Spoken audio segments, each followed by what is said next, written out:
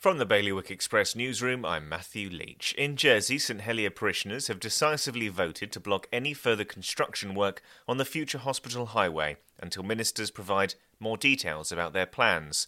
They also supported the parish taking legal action to resist the government using compulsory purchases to seize land around Westmount Road before the parish has considered the information provided. People working in jobs that have the closest contact to sick individuals are being prioritised for vaccination by the states of Guernsey, with some emergency services staff receiving jabs and others yet to be offered them. This has led to Guernsey Fire and Rescue being prioritised with St John Ambulance Service for staff vaccinations ahead of bailiwick law enforcement and other essential occupations such as teachers.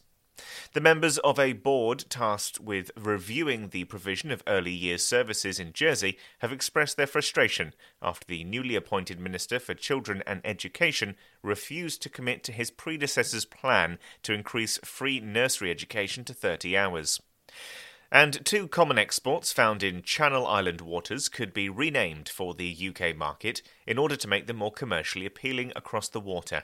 A bailiwick classic, spider crab, has been renamed by some UK fishermen as Cornish king crab. For more on all of today's stories, you can visit bailiwickexpress.com. Your weather today is going to be mostly cloudy, perhaps a little light snow at times. Wind will be an east to southeast fresh force 5, and there'll be a top temperature today of 1 degree. And that's Bailiwick Radio News, sponsored by smarterliving.je.